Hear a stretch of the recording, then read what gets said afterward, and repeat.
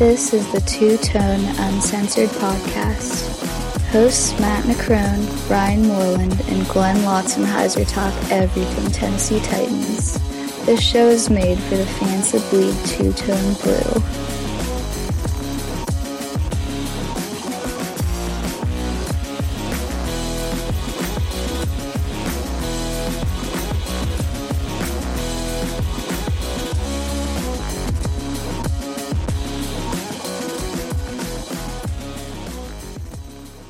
Hey, this is Kevin Dyson, former Tennessee Titan, and you're listening to Two Tone Uncensored. This is Two Tone Uncensored. We have a really packed show for you tonight. I am one of your hosts, Ryan Moreland. Along with me, as always, Rustin Webster's godson, Matt McCrone. I disowned him long ago. And Glenn, the reason we had to put uncensored in the show's name, Lotzenheiser. It's true. I don't have anything to say about that. It's absolutely true. Touche. Yeah. We have a great show for you guys, as I was saying. First, before we get into it, two things we want to remind you about or tell you about. First one, the scavenger hunt's still going on. You have until noon Eastern time on July the 19th to get all submissions sent to twotoneuncensored@gmail.com. Enter for a chance to win season opening tickets to that Minnesota Vikings game. 2 tickets, you can't beat that, winning them for free. So go on and do it. If you don't know about it yet, you want to try to get in last minute, you'll be able to find all the challenges on the scavenger hunt on our Facebook page at Two Tone Podcast. It's going to be right at the top there. You can also find it by listening to episode 6 where we break it down in depth. Don't forget about that scavenger hunt. Next, we wanted to talk about, we have like a new partnership starting here with a great site, BlueWorldOrder.com, and the E in blue is actually a 3. It's a Memphis-based site, and they cover the Titans, the Grizzlies on the NBA side of things, and basketball and football for the University of Memphis. If these are your teams, definitely check it out. They have also put our podcast on there. They have a podcast of their own where they talk about the teams and stuff. Really great site. A lot of good information there. They even have articles on it, so definitely check it out. A really good site there at BlueWorldOrder.com. Again, the E in blue is actually a 3. But let's jump into the show proper here, guys. We're going to start with the mailbag. Got some great questions this week. First question here from Chad Burgett. No one ever mentions Antoine Blake as a help to the secondary. He did start for the Steelers last year and had an interception in the playoffs. What is the knock on him? Well, other than that interception in the playoffs, last year he only had one other interception. He did take one back for a touchdown, and he also had a forced fumble. But in my opinion, man, as far as his size, he's almost like a Pac-Man Jones without the coverage skills. He's basically a big play threat, but his coverage skills are lacking, and I don't think that he's going to – I honestly hope he doesn't make our roster. He's still 25 years old. He's 5'9", 198.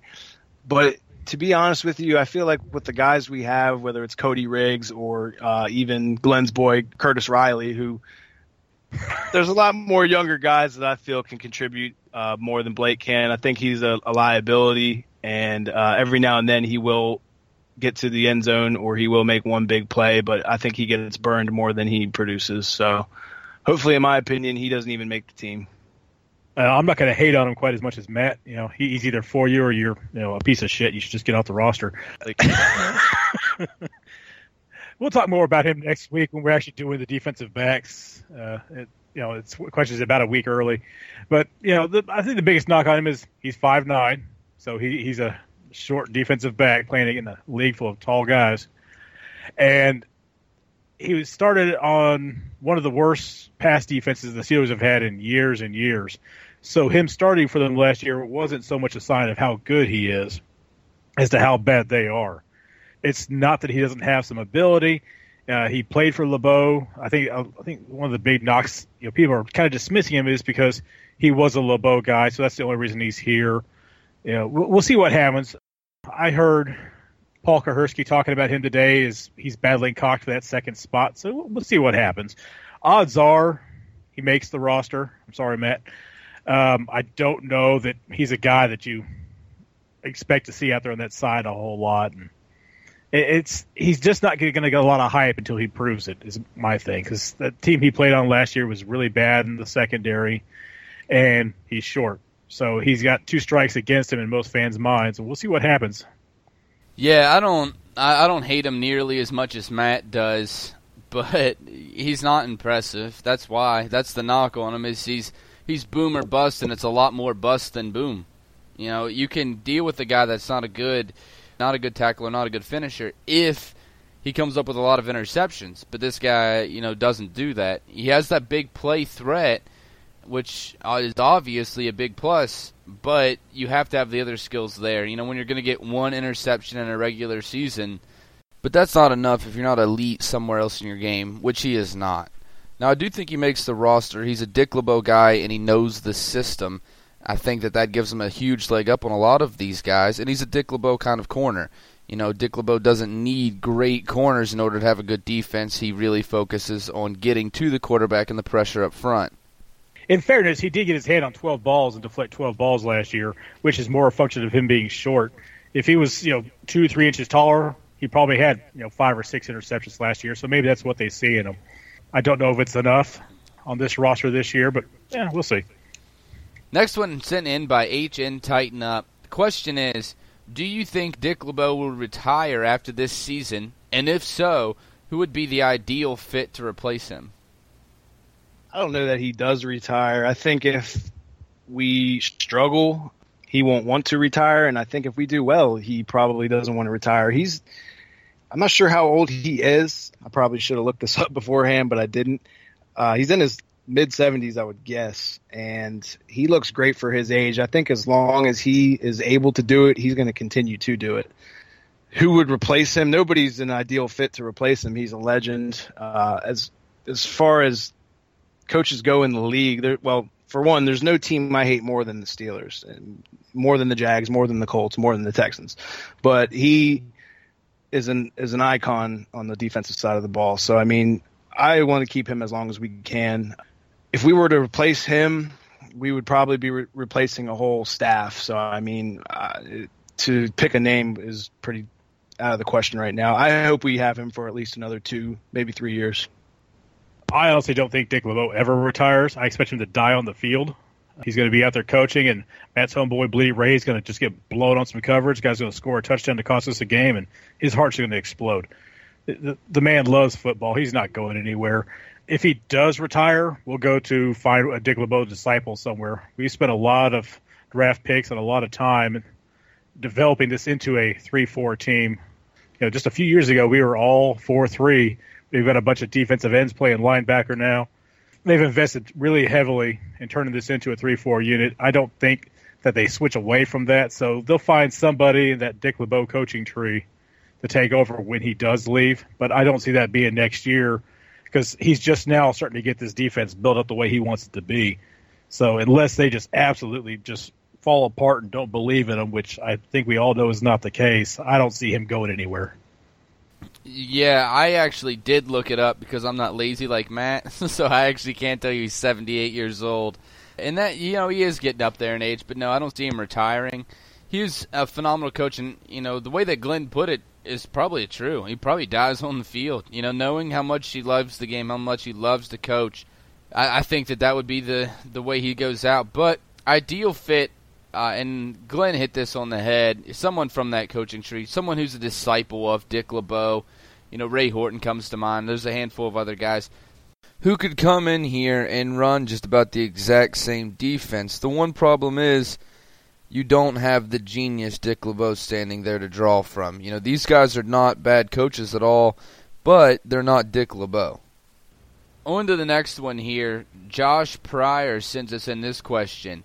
Who do you think has the first 100-yard rushing game for us this season, and what game does it happen? It's hard to say. I think for all the right reasons, we're not going to have a 100-yard rusher the first few games. I don't have the schedule in front of me. My answer is DeMarco Murray, but I think it's going to take a few games to get there only because we're going to use a lot of both guys. Mariota is probably not going to get a 100-yard game this year. At least I hope he doesn't. That's not really what we're trying to do. I would say that last year, however long we haven't had a 100-yard rusher was because we didn't have the talent, whether it's the tailback or the offensive line. But I think this case, we're not going to have one for a few games, maybe, I don't know, week 4 or 5 maybe, only because we're going to be spreading it out between the talent that we do have now. So, it's a good problem to have in this case. But for the last couple years, it's obviously been the downfall of our team. But I would say DeMarco Murray, maybe week 5, we'll say, and he'll probably be the first one to do it. I wouldn't be surprised if down the line Derrick Henry has a 100-yard game. Hopefully they both get 100-yard games more often than not. But I would say DeMarco Murray probably week 5, week 6 maybe. I'm going to go ahead and say it happens week 1. It's DeMarco Murray. The Vikings have a middle-of-the-road defense, both against the run and against the pass. They aren't explosive enough on offense to light the Titans up and force them to throw. So I think we see a battle of former Oklahoma running backs and Adrian Peterson and DeMarco Murray going at it and have a great physical game, which reminds you, make sure you get on this scavenger hunt. The tickets are for week 1, battle of the Oklahoma running backs. Should be a great physical ball game. You don't have to do them all, spend a ton of time on it, slap some stuff together and send it in. You can't win if you don't try. I think it's going to be DeMarco Murray, obviously. I think It's going to be week 2, though. The Vikings are a good team, and we have this success on week 1 that just seems that we play our best game every single year the last handful of years on week 1. But I don't think it's going to be that easy. They're still a really tough team. I think we're going to have to pass the ball a decent amount to stay with them. And so that makes me worry a little bit if someone's going to be able to get 100 yards. But the following week, we take on the Lions. This is a team that I have a lot of respect for, but big question is how they're going to fill the hole with Calvin Johnson. They have brought in Marvin Jones, so they do have a little bit, but still, the loss of Calvin Johnson's a very hard one to fill. And they don't have an impressive rush defense. So I think you're going to see DeMarco Murray really go off. I would expect DeMarco Murray and Derrick Henry to have impressive games there, but seeing as I still think DeMarco Murray is going to get a lion's share of the carries, that he will obviously be the one that gets to that 100-yard fastest. I'm not saying it's impossible against that Vikings team. They have a pretty good secondary, even though the stats didn't really show it last year. They do have a solid secondary. Their rush defense is not overly impressive, so it could happen. I just think that we might have a hard time trying to keep up with them, and that could lead to more pass attempts. So I'm gonna feign on a little bit of the safe side, and I'm gonna say week 2. I think a lot of people are overestimating how much you're going to see Henry the first couple of weeks. I don't think that he gets a ton of carries right off the bat because they want to establish DeMarco as the lead guy. And, Paul Kahersky kind of said this today. I've listened to him today, obviously, and mentioned him twice already, that he's going to get his touches. He's going to get in there, but he's going to get in there as the relief for DeMarco Murray. It's not going to be a 50-50 split day 1. So don't expect him to have 100-yard games on a regular basis unless he's just out there busting loose on carries. Now, if he gets his shot, he's a hot hand. He's going to get some carries in there. But I think the plan, at least going into the preseason, is to just feed DeMarco Murray and let him wear teams out, and then bring in Derrick Henry and just hammer them once they're already tired. That's not a bad point. I agree a lot with what you said there. So I think we're on agreement. It's going to be DeMarco Murray. Just what week it will be is the only difference. Moving on to the 4th question in our mailbag, Jonathan Blasdell sends this one in, and I think this is a really good question. We need to do a question of the week just so I can give it to this guy, because I thought this one was really good here, because it's something that a lot of us Titans fans are wondering. How far are we away from legitimately being a consistent threat each year to reach the playoffs? I guess the correct answer for being a constant threat would be 2 or 3 consecutive years in a row. We're probably 2 or 3 years away from that, in my opinion. I think we have a shot to make the playoffs this year, but I wouldn't say we're a legitimate contender as of right now. I know every year I get a little more optimistic, And for the last 2 years, obviously that hasn't worked out very well. But I will say we are headed in the right direction. I've said that many, many times. I really believe that, but I don't think this is our year. I think next season, assuming we get the right free agents, re-sign who we need to, we could definitely be a legitimate threat. And I think the year after that, we should be, set up for a pretty decent run, assuming Derrick Henry matures and turns into the back we need him to be. Mariota obviously improves, and we get a few key pieces in the next upcoming draft. I think in 2 or 3 years we could be a legitimate threat. I'm also sitting about 2 years. Next year is the first year that I expect the minimum, the floor for their record to be 8-8 again. That's based on how well JR did in the draft this year. We had 10 draft picks this year. We've got a couple of first-round draft picks next year. So you give all 10 of those guys an extra, that first year of experience. You draft 2 more guys next year, plus you bring in a free agent or 2 as needed. Then you should have something to show for it at that point. So 2 years from now, you need to be fighting for a playoff spot, and it needs to be a regular thing. After that, you have to keep going up and achieve a high level of success and maintain it. But not this year, not next year. The year after that is kind of the window that I see, and it still depends a lot on what happens in free agency and injuries and things like that.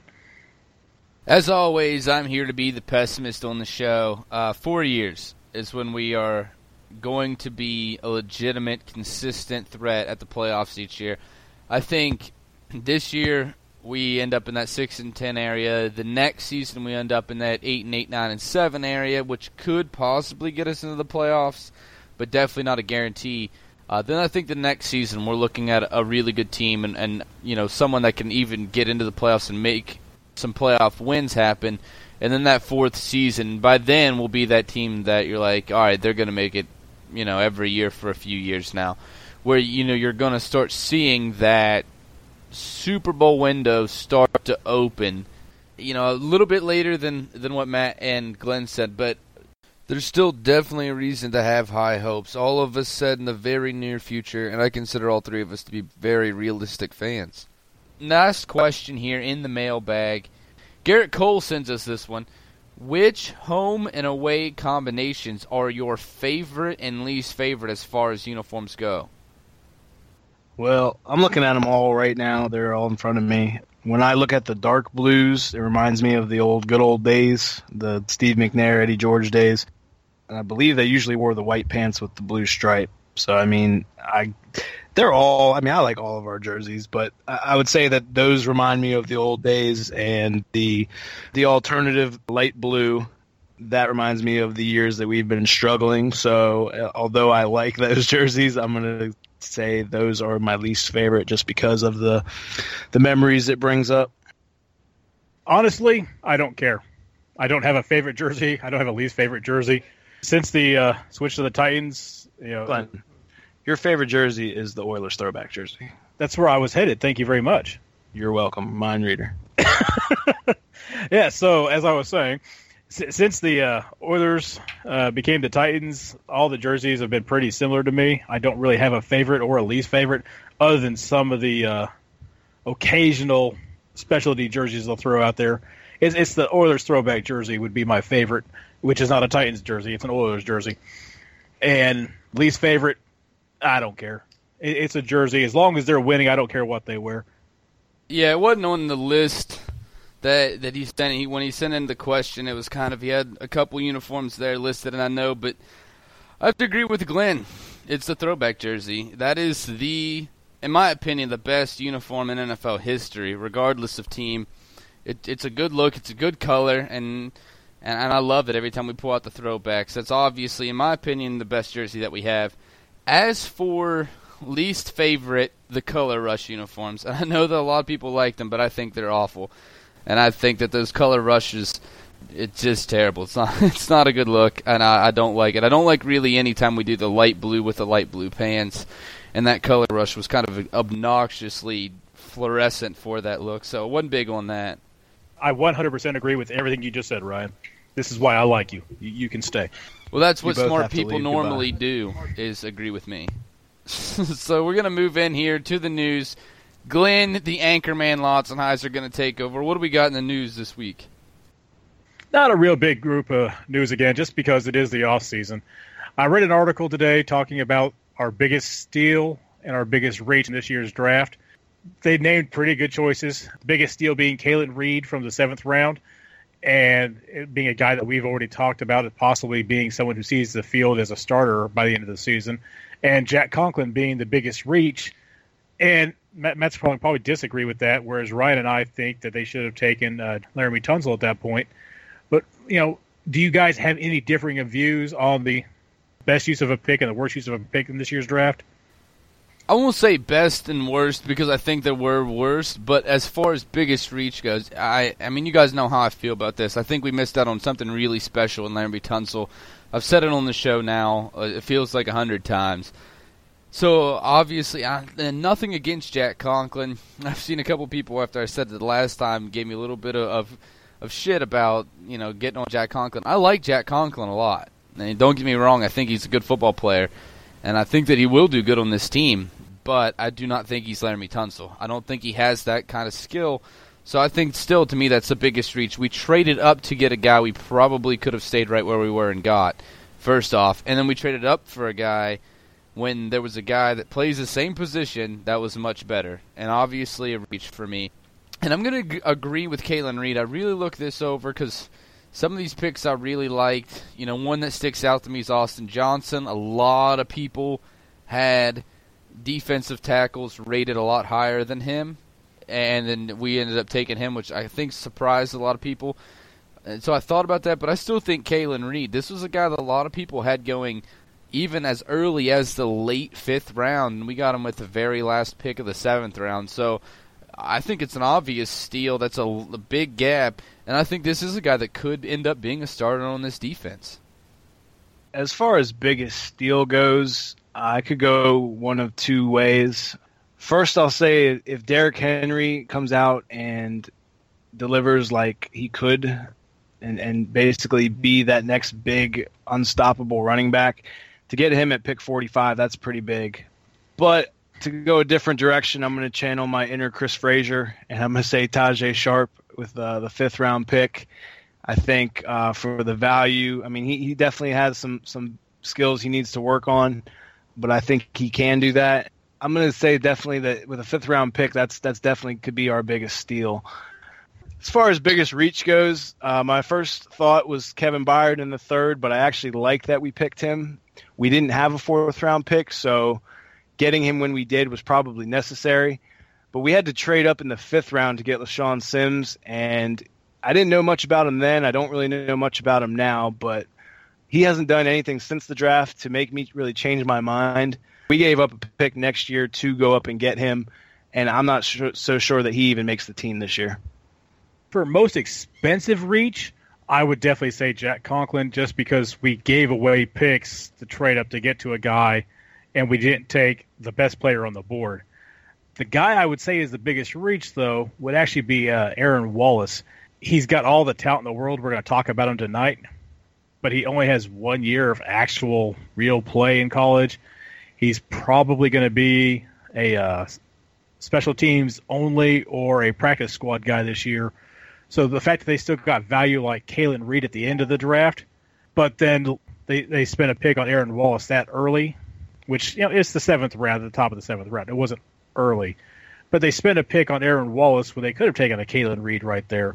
So who else could they have gotten? And then just signed Aaron Wallace as an undrafted free agent later. I just want to clarify, I think that Conklin was still the biggest reach, but I think that Aaron Wallace is obviously the worst pick that we made. I agree with that. And I agree with that, and that's a guy I actually like just 3 years from now. All right, we've already kind of gone over this. Jaguars owner Khan came out and said that his Jaguars fans should expect them to win now. They are in the win now mode. We definitely saw that with the way they spent money in free agency this year. We've already discussed several times, hoping none of that works out for them, and it's all terrible because we don't want them to get any better.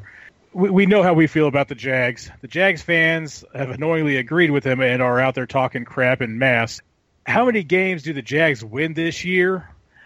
And how long is it before Amy Adams is ready to come out there and declare the same kind of statement.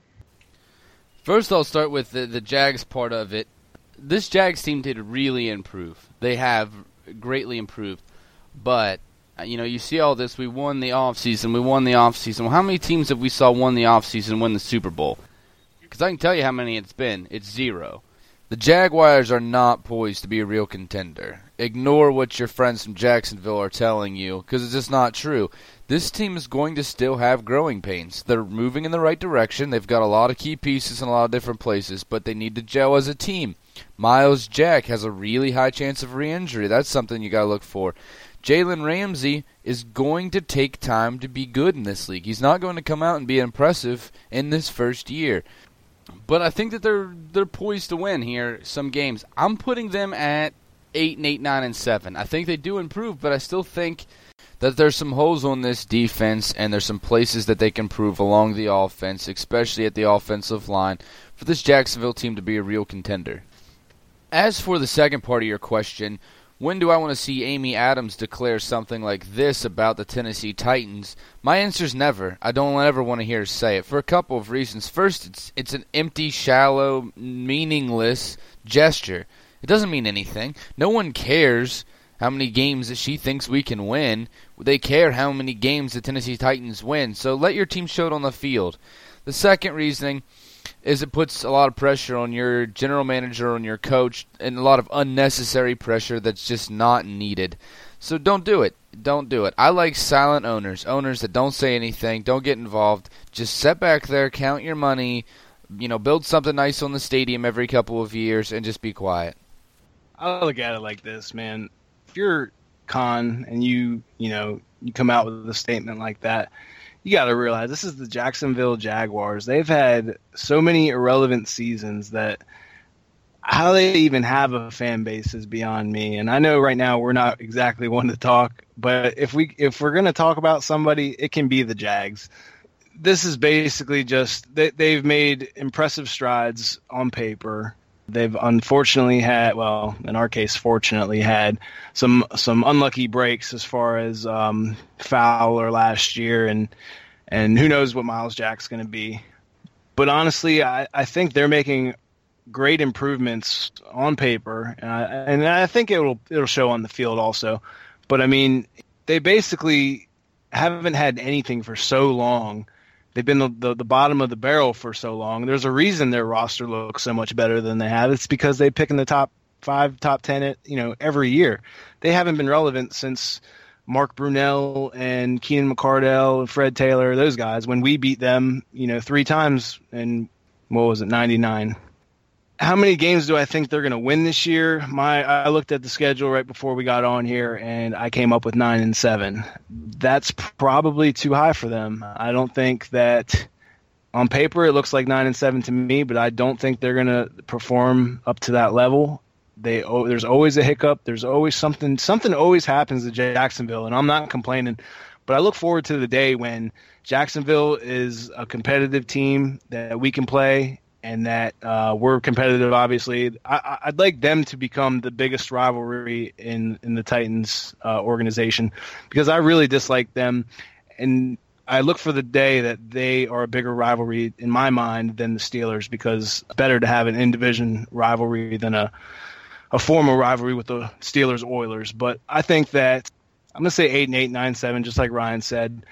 And as far as Amy Adams goes, it's irrelevant. I really don't care. I could see her saying it just to make a news title. I don't think that's even relevant at this point. So whether she says it or not, it doesn't matter. We need to do what we need to do and go from there. Yeah, I took Khan's statement basically as a please come to my damn games, because their attendance has gotten so bad. That's how I took that statement. It would be the same thing if Amy said it, is our attendance would have to get so bad that she's out there basically pleading with fans to have some hope for this team. He spent a lot of money this year, so he needs people to fill that stadium and to believe and buy some jerseys. And I don't know, for the same reasons you guys said, with those injuries, that it's going to be enough. They will be an improved team. There's no question about that. Just if the pieces are even somewhat of the whole, they should be a better team this year. I think they're actually a year ahead of us in their development. It just depends if they can stay healthy or not. I think that they're probably looking at more like a 7 or 8 win season, though, instead of possibly a 9 win season. It's all roughly the same. All we want to do is just beat the crap out of them 2 times every season and call it good. And just, make Colin feel like maybe he wasted his money at the end of the season. That would be pretty nice. The only other story I've got is there's a lot of stories popping up about Marcus Mariota being ready to break out this season. We've covered that already in the offense about what we expect to see with them running the ball so much so he's not throwing the ball 50 times. As we said already, we don't want him to have 100-yard games unless it's just he comes around the corner and rips off a 90-yard carry. I like the threat of him being a runner than seeing Mariota being planned on running. Based purely on average quarterback rating, though, where do you predict he ranks in the group this year? Is he a top 10 quarterback, a top 15, a top 20? Top 5. Marcus Mariota's biggest strength is his accuracy, and QBR and quarterback ratings favor quarterbacks that are accurate. You don't have to put up the big numbers yardage-wise. You have to be accurate. That's what he does. That's one of the things that he's best at. If you look at his numbers before the injury, he was setting in that top 5. I believe he was 3rd before the first injury in QBR. Finished the season at 16th in QBR. But now everything around him has improved. You can't find another guy on this list that can say that. Where his defense has improved, his wide receivers have gotten better, his running game has gotten better. Everything around him has improved, and he's only going to be better this year. So that's why I think that the sky's the limit for him as far as QBR quarterback rating goes. I think he's going to be a top 5 player because how accurate he is. And with all of the help around him, especially the help with the running game, he's only going to be that much more efficient. Yeah, I agree somewhat. I wouldn't go quite top 5. I'm thinking more between 10 and 15. I agree with what you're saying. I mean, we are getting better, but there's always that factor that you never can count on that just something always happens. It's not going to be a top 5 rating, I don't think. I do have high hopes for him, but I'm going to probably say anywhere between like an 8 and 14 ranking. I don't know. Top 5 is just a little bit too high for me. I'm probably in the same range as you, Matt. I'm thinking 10 to 15, somewhere in there. He could get up as high as 8. His red zone percentage last year was so good. And if we can run the ball and dominate and get downfield, he could have just a ridiculous quarterback rating at the end of the year if he's not having to come back and win. The problem is our defense isn't quite ready to give him that luxury yet, and our offensive line is still a work in progress, so he's going to keep getting hit. He will hopefully not fumble the ball this year. He won't take as many shots this year. So his rating should only go up. He's got another year of comfort. Being on the field, he should be just that much better. I don't think top 5, though. I'd love it. I'm perfectly willing to be wrong on that one. I'm thinking 10 to 15. Definitely top half of the league. It just kind of depends on how that offense really works out. And that's all I've got for the news this week, guys. Let's go ahead and get on with this. Big thanks to Anchorman Glenn Lotzenheiser there. We're going to take a quick commercial break. We're going to come back and break down these linebackers. Time to pay the bills. Some quick ads and we'll get right back to the show. Hey, all you Titans fans, if you're looking for a great app that has all the Titans info that you need in one place, check out the Tennessee Titans app. You can find the links to it on our Facebook or Twitter or on the AppCatch Marketplace. This app features links to the latest Titans news, the official Titans shop, the schedule, Ask Jim Wyatt, videos, pictures, and even a link to the best damn Titans show around, Two Tone Uncensored. Again, you can find the Tennessee Titans app on our Facebook page at Two Tone Podcast, on Twitter at Two Tone Uncensored, or on the AppCatch Marketplace.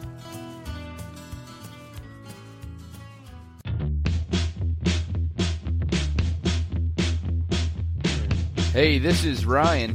And Rich from the Free Parking Show. Our show is a sports podcast hosted by 4 sports journalists and features shows like Beers and Cheers, Par for Discourse, and our NFL preview, the 32-team Parking Garage. Check us out on Stitcher, Spreaker, and our website, www.freeparking.com.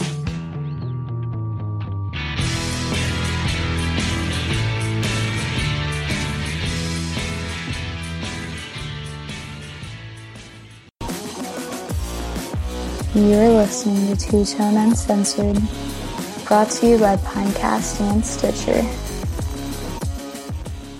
Hey, this is Bo Scaife. You listening to Two Tone Uncensored.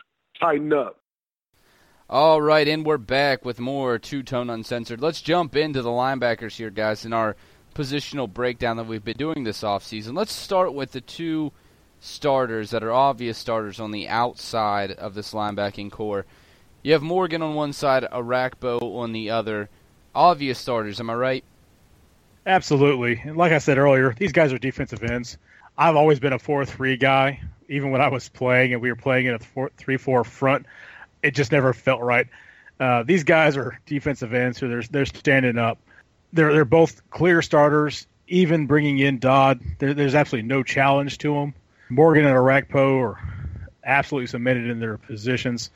I don't think you can make a case for anybody to even be pushing them. It's just a question of who's backing them up.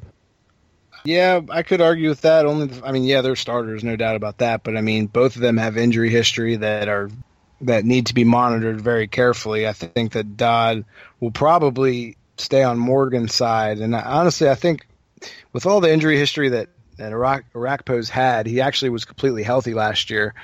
I know that he ended up starting all 16 games, but there was definitely a few times he had me holding my breath. He's a huge part of this defense. We actually need both of these guys, but I think Arakpo is probably the most important linebacker out of all of the linebackers, including Avery Williamson. But as long as they can stay healthy, I think we'll still see a decent bit of Kevin Dodd. And to keep the guys fresh, I wouldn't be surprised if Deontrez Mount also gets some playing time. But definitely those are our starters, and as long as they can stay healthy and fresh, I think we'll be all right. I think that, obviously, Morgan and Arakpo are our starters. I think that Matt brings up a good point here, though, is injury history. And Morgan somewhat, Arakpo a lot. We've seen him miss a lot of time. Last year, any time Arakpo even stayed on the ground a second too long, it made you nervous because you didn't want to see him go down. He's such a big part of our defense, and he has a bad history with injuries. And the Tennessee Titans know that, and that's why we saw them address the need of depth at outside linebacker very early by going after Kevin Dodd. Speaking of Dodd, Tyler Stone actually wrote in a question about Kevin Dodd, and we couldn't get it to in the mailbag. He was basically asking where he fits in this defense and how much we're going to see of him. And I think it's going to be a good bit. I think you're going to see a lot of rotation with Kevin Dodd as obviously the third off of the bench on the outside linebacking core. And if we do see an injury out of Morgan or Arakpo, I think obviously he's the third guy to step up. Yeah, I think with Kevin Dodd, a lot of things I like about him. He's got a relentless motor with an already NFL-ready frame, and he's extremely instinctive and well-coached. Brent Venables has said nothing but great things about him in a few interviews that I've heard, and obviously I followed him at Clemson. His one knock is that he's considered a one-year wonder. Well, in 2013, he was actually medically redshirted for a toe injury that took him out. And he played sparingly in 2014, but you got to realize the guys he was playing behind, Vic Beasley, Corey Crawford, and then, of course, Shaq Lawson on the other side also. So, when it was his time to shine in 2015, he definitely performed. He came out with 23.5 tackles for loss, 12 sacks, and that was over 15 games. And the best part about Kevin Dodd is he plays his best football on the big stages. He was a beast against Oklahoma, a beast against Alabama. I think he's got some growing to do in the NFL. I don't think he's going to start out as, the monster that we want him to be, but I think with maybe a few games under his belt, he's going to surprise a lot of people, and he's definitely going to be in heavy rotation come this season. I do agree that he's going to see a lot of play. I mean, who else can you really rotate him out for? He needs to be out there getting his reps. He's got some hand issues. He lets blocks get into his body a little too much. The way he tackles, he tends to lunge at people as opposed to wrapping them up and running through them and laying hard hits on them. It kind of looks like someone playing Madden sometimes where he could run up and catch the guy, but instead he hits the dive button and dives at him. Once he starts running through people and really powers through them, He's going to knock some more balls out of people's hands. He's going to force some fumbles. He's going to hit some people really hard. Lou Spanos is being his position coach and playing in Dick LeBeau's system. It's the best possible world for him. It's going to really let him grow. Kind of see him as a Derek Morgan, Brian Orakpo blend kind of guy. He's a little bit taller than those guys, a little bit heavier. But I did want to touch back on Derek Morgan. Last year we saw it. It's a case of absence makes the heart grow fonder. When he came into the league, he had a lot of hype around him as a 4-3 defensive end. He never really lived up to that. Then they stood him up as a 3-4 outside linebacker, and he still just didn't really blow anybody away. But we saw it last season. This team needs him to be on the field. They could not generate a pass rush to save their lives once he was gone. Orakpo can't do it himself. He's a big key to it. Orakpo lets Morgan be more effective because Morgan was having a pretty decent season at the start because teams had to respect the other side of that linebacker core. So these two guys, they've got to be on the field. They got to be out there together. Dodd, he's not ready to be that pass rusher just yet. So it's going to take a little while. I don't know that it'll be 3 or 4 games. It's going to be a little while longer before he's really ready to go out there and replace these guys. But I think we have the right guy for whenever one of these guys does start to fade out or eventually gets hurt again. The other guy would be Mount. A lot of fans like him better than me. He's a big guy. He's got some decent speed, decent physical attributes. He's not a natural pass rusher, though, and he can't cover. For me, he's really a run stuffer. So he's a 2-down player, as long as the other team is, trying to pound the ball. I don't see him pushing for a lot of rotation in there. I can't see him taking Dodd off the field. So he's going to have to go out there and earn it. And then the guys behind him, none of those guys really blow you up. They're all camp body discussion kind of guys. So it's Orakpo, Morgan. Then you've got Dodd, who we all expect to get pretty good time. I expect them to rotate those guys out pretty regularly. So Dodd gets plenty of play. Mount's going to get out there, obviously, because you have to rest people and rotate them through. And I think we could be looking at a 4-man outside linebacker rotation for the season. Yeah, with Deontrez Mount, he only played 4 games in his rookie season.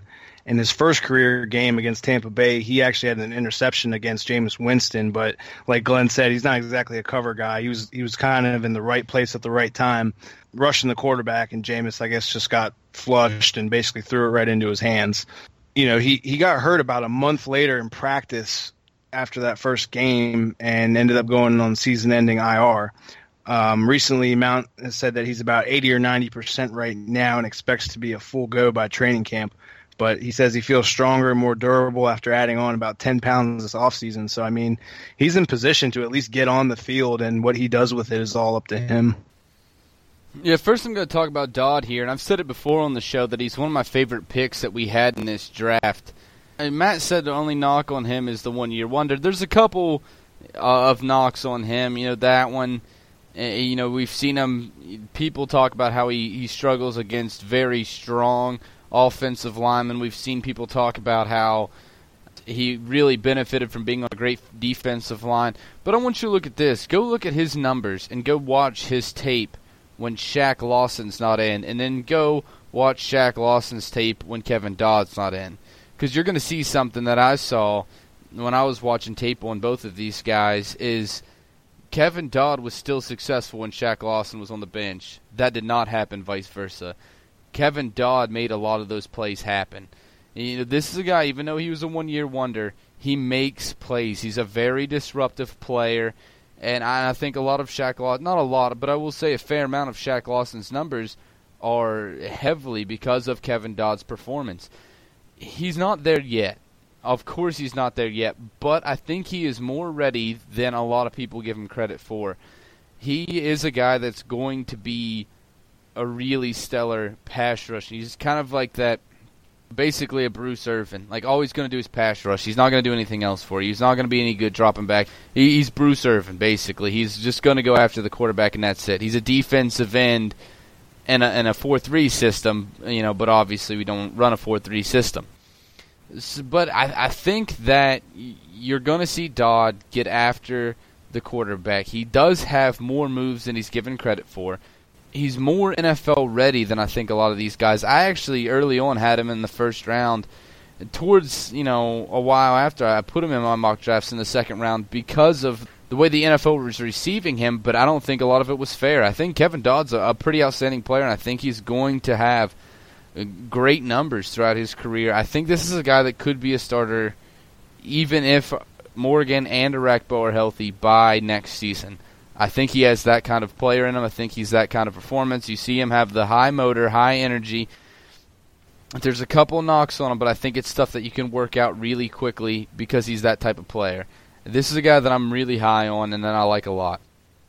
Really, I'm not going to spend much time talking about the guys outside of the top three there. You guys touched on a lot of it. I think Deontrez Mount's going to see some time, and I think he makes the roster. But I think outside of that, I don't think anybody else makes the roster.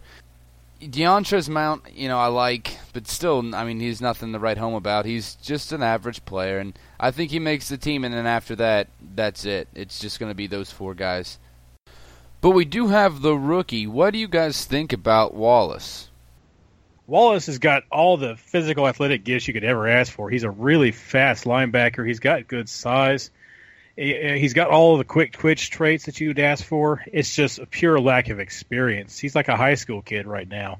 He has 1 year in college, and he improved a lot that 1 year. Everybody said he went from looking like a high school freshman to looking like a high school junior by the end of the season. That's a pretty big jump, but it still doesn't mean he's a college player yet. So he's got all the physical ability. I'd like him to stick around because we need a fast linebacker like that. But I don't know that he can stay on the team as anything more than just practice squad this year, just from lack of experience. Unless he just comes in there and just absolutely eats up that playbook. And even then, he's got to develop some on-field awareness so he knows what he's looking at. He'll know the play where he's supposed to be, but if he can't read the offense yet, it doesn't do any good to be in the right spot and the play's happening on the other side of the field. Yeah, I'm not going to waste any time repeating what Glenn said. I don't think he's ready yet. I could see him contributing on special teams, maybe. I don't know that he even makes the team.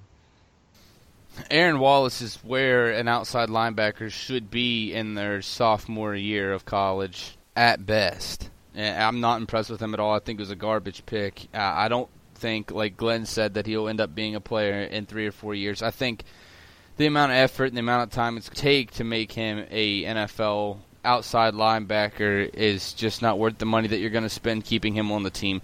Moving on, we're going to move inside. Obviously, two starters here, Williamson and Woodyard. These two, just like we're talking about Arakpo and Morgan, obviously the starters here, guys. Yeah, it's absolutely no question. And this is really the legacy of Rustin Webster, Matt's godfather. He came in, he bled the team dry by not re-signing quality players, letting people leave, and just bad draft pick after bad draft pick. And so we're at the point now where we have Avery Williamson, who we drafted, who's turned out to be a very good. He's a tackling machine. He doesn't have sideline to sideline speed. He's not a great coverage guy. He's getting better at it for sure. And then you have Wesley Woodyard, who I wasn't a fan of when they brought him over. I didn't think he played that well for the Broncos his last season there. He's got great speed for his size. He's probably slowed down a step at this point, just from damage over the years. But he's never been a big linebacker. He's put on a little bit of weight since he came in the league. He's improved as a tackler. He's a good leader. I get the impression that the players on the field like him, and they like having him out there. He's a guy that I would have looked to replace in the offseason, honestly. So the fact that he can't be even challenged by any other guys on the roster, it's a Rustin Webster thing. There's no depth here yet. This is a spot that I expect them to go after in next year's draft, to be honest. Even the guys they brought in some guys who have played on some other teams that should be pretty good players in time. But they're veterans who've got 3 years. We got a bunch of these guys on this team that they can't challenge the starters. There's no real depth going on there. Yeah, these two guys, obviously, they both come from Kentucky. The best thing that you may not know about Avery Williamson, he grew up in Tennessee. He grew up a Titans fan, which obviously I love that. his best game last year was against Carolina, which I remember how physical that game was, and he definitely showed up for that one. He's been labeled as the unofficial leader of the defense by his teammates, and obviously he's going to be the signal caller for a majority of the plays. The only time I might see him get subbed out for maybe somebody like, I don't know, Sean Spence or any of the guys, but for dime packages, I don't think he's as good in coverage as he could be. I think that maybe we see somebody else sub in when we are in the dime. But as far as Wesley Woodyard goes, he's the best way to describe him, in my opinion, is a high floor, low ceiling kind of player. He'll actually be 30 years old in probably about a week or two. I think it's July 21st is his birthday. He'll be 30. We got a bunch of young backups trying to take that spot. I don't think he will. I think he played pretty well last year, but I'm willing to say that he's probably going to hold those guys off. He's just a solid average player. I don't think we're going to get any more than we've already gotten out of him. Whether he can repeat last year's production, I'd be happy with it, but I don't know that he can do it. We'll have to wait and see. These are two guys that I think are good players, obviously. And obviously Avery Williams more so. Avery Williamson's not a stellar linebacker. He's solid. He's good. He moves well. He doesn't miss tackles, but he's not a sideline-to-sideline kind of guy. He's not great in coverage. I wish he would improve that part of his game. But he's solid. You know that he's going to be there. He's not going to miss tackles. He can make some plays now and then that are really spectacular. And he's always going to be one of those guys that's at the top of your total tackles at the end of the season. In a perfect world, I wouldn't want Woodyard starting, but he is right now, and we have so many other holes that are more pressing that I'm not that upset with him being a starter on this defense. He's a good player. I agree 100% with what Matt said. He's a high-floor, low-ceiling player. You know exactly what you're going to get out of him when you put him on the field. Now, I do want to see that position upgraded, but I do think we need to fix other things first. There's some stuff that I want to see get improved first. So I do think that Woodyard has an expiration date as a starter on this defense, but I do not think that expiration date is marked 2016. He'll be the starter this year, and maybe even next year, but I think we'll try to bring in somebody at least next year that we can mold into a starter eventually. As far as their backups goes here, guys, it's something that you brought up a little bit. They're probably fighting for a roster spot or two of them here. Who do you think ends up winning this? Who do you think gets left out? I think Nate Palmer sticks with the squad. He played pretty well for Green Bay last year. They let him walk, but it's because inside linebacker is not their biggest concern. He wasn't a big-time playmaker or anything like that. He played 1 year for the Packers in 2013, had an injury the next year, had surgery, missed the whole season, came back last year, and he had 64 tackles. He only had 1 sack. He was not a big impact player, but he's kind of like the two guys we've already got. He gets out there, he makes tackles, he does his job. He's also not a sideline-to-sideline guy. I don't think we have a really impressive inside linebacker on this squad. Just as Ryan said, Avery Williamson's a really nice player, but I'd rather him be my second inside linebacker than my first. And so Nate Palmer, I think he makes the squad. Sean Spence, I'm less impressed with than a lot of people, but I don't know there's anybody else to challenge him. Aaron Walls, who we already talked about, could be an inside linebacker, but not for another 3 seasons. And like Ryan said, will he be able to stick around to the team? If he goes to the practice squad, does he get signed away by somebody else? So I think you have Sean Spence and Curtis Grant for that other spot. I don't see Curtis Grant making the team. I think he's a camp body. So I think it has to be Sean Spence and Nate Palmer as your backup inside linebackers as long as they carry 2 of them. Do you guys see us picking somebody up in the waivers at the inside position? Absolutely. I fully expect them to go get somebody else. But, that's kind of where Palmer and Spence came from. It's that same thought process. Somebody with a deep linebacking core let them go.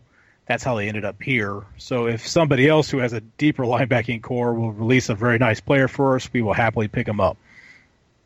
I don't know, man. I think that we will if there's somebody out there. But it's definitely not a pressing need, as I said before. I think we need to improve our offensive line a little bit more. I think we need to improve our secondary. So there's a lot more stuff that's like more important for us to grab, and I don't know if there's anybody out there that we're going to be able to grab. There might be depth out there. We might be able to replace Sean Spence, but I don't expect there to be starter-level talent. I don't expect us to get somebody that can replace Woodyard this year. You never know. I mean, really, you could get a starter out of it. There's guys that get cut, all the time, whether it be for cap issues or you never know. I mean, for one, I like Avery Williamson a little bit more than you guys. I think hasn't reached his full potential yet. Oh, I agree. With that being said, there's definitely a possibility we get an upgrade from Wesley Woodyard through waivers. It's completely possible. My question there is, what kind of player are you getting? Are you getting someone at the end of his career who's just cut because he's making too much money and he's getting old? Or are you getting a guy waived for conduct issues? He beat up his girlfriend, so they waived him, and he's better than anybody we got on the squad, but do you really want that problem? Well, put it this way, I don't want Rolando McClain, but I would take James Laurinaitis, who was a free agent recently, and we didn't jump on him, but I would absolutely take Laurinaitis over, to be honest with you, over Williamson or Woodyard. Laurinaitis hasn't played in a 3-4 system since college. I mean, isn't Laurinaitis already signed? Yeah, that's not my point. Yeah, I'm just saying he was a free agent. We didn't go after him, but I would have loved if we grabbed him, to be honest with you. I don't think we went after him for the reasons that Ryan gave, though, is because he's not a 3-4 linebacker. Point taken. My thing is, our arms lopped off and we have a bruise on our knee. Are we going to fix the knee first? Like, there's a lot more things that we need to improve. Our secondary, there's a lot more places that we can improve. Matt's hating. Well, agreed. It's a valid point. We have bigger needs. I'm just trying to think of positions that are likely to be deep enough that somebody drops somebody that we can use. I just think that we got a lot of young guys that aren't really that great of backups in this league, and I think that we could probably upgrade there. Yeah, I don't think there's going to be anybody there. I think that we could upgrade for sure. I just don't see anybody being there that's really going to be that much of an improvement. And we could end up using those waivers or whatever it is, to go grab someone we need more. Yeah, I wouldn't argue with that. All right, that's about all we have for this show. I want to thank my co-hosts, Glenn and Rustin Webster, for being on the show with me tonight. Do not forget to check out the scavenger hunt. Get your submissions in by noon Eastern time on July 19th. We've got some great submissions so far, so a lot of good stuff so far. And also, do not forget to check out the BlueWorldOrder.com. The E in blue is a 3. Really great site that they have up there, so go check that out. We will be back next week when we cover the DBs. Also working on a little bit of some more interviews for you guys to know how much our fans have really dug into those interviews. So we're working on a couple more of them here. We'll see how that works out. But plan on seeing us next Wednesday, and we'll have the entire defensive back breakdown as well as Glenn, the anchorman Lotzenheiser, with the news and the mailbag. That's all we have for this show. Boomer! Good You night. will not see Antoine Blake.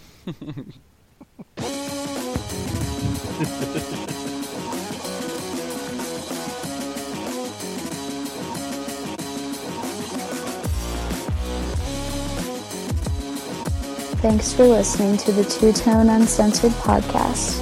You can listen to the show at twotone.pinecast.co or by downloading the Stitcher app on your mobile device.